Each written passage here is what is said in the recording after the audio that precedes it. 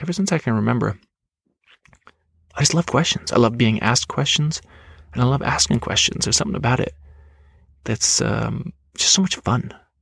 I remember there's a huge period of my life when I was just asking my parents question. And then there was another whole period when I wanted them to ask me questions because I really liked being quizzed or the limits of my knowledge being exposed. It's a great thing. I was never I went to college and in high school and college, middle school, I was never the smartest in any room, and I definitely wasn't the hardest working or the most focused.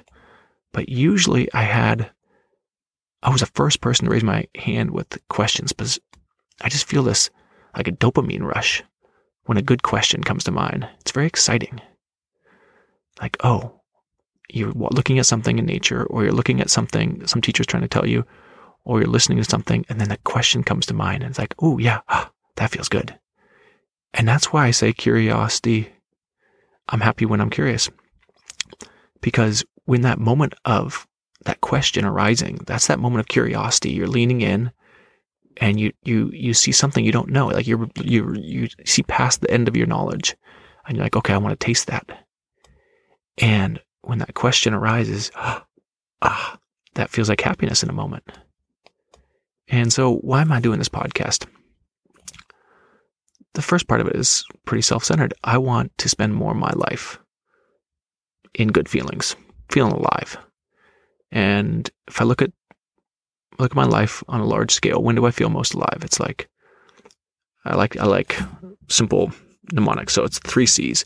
It's connection. When I feel like I'm connecting with somebody, damn, that feels good. I mean, I think we all know that feeling, whether it's conversation or physical connection or anything. But this podcast will be about conversation, obviously. And so connection, and then challenge.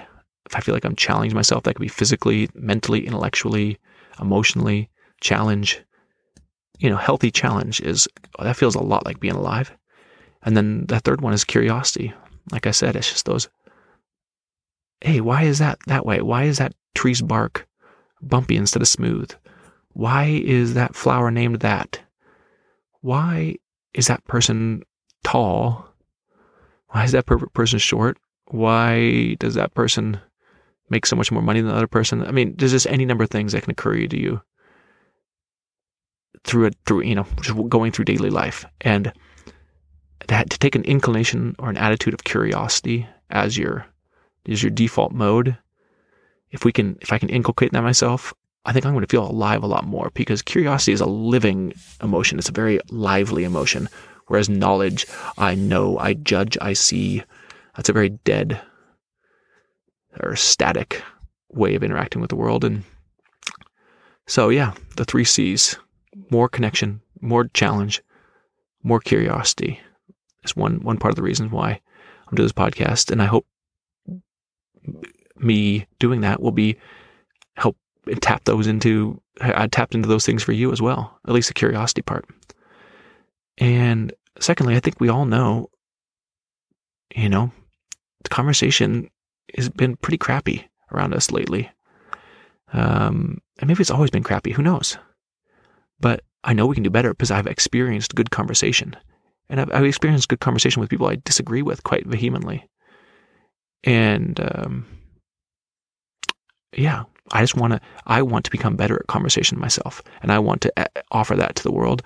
Not that I could solve the world's problems, but I want to be that little coin on the scale towards better conversation. And I think we can all do that.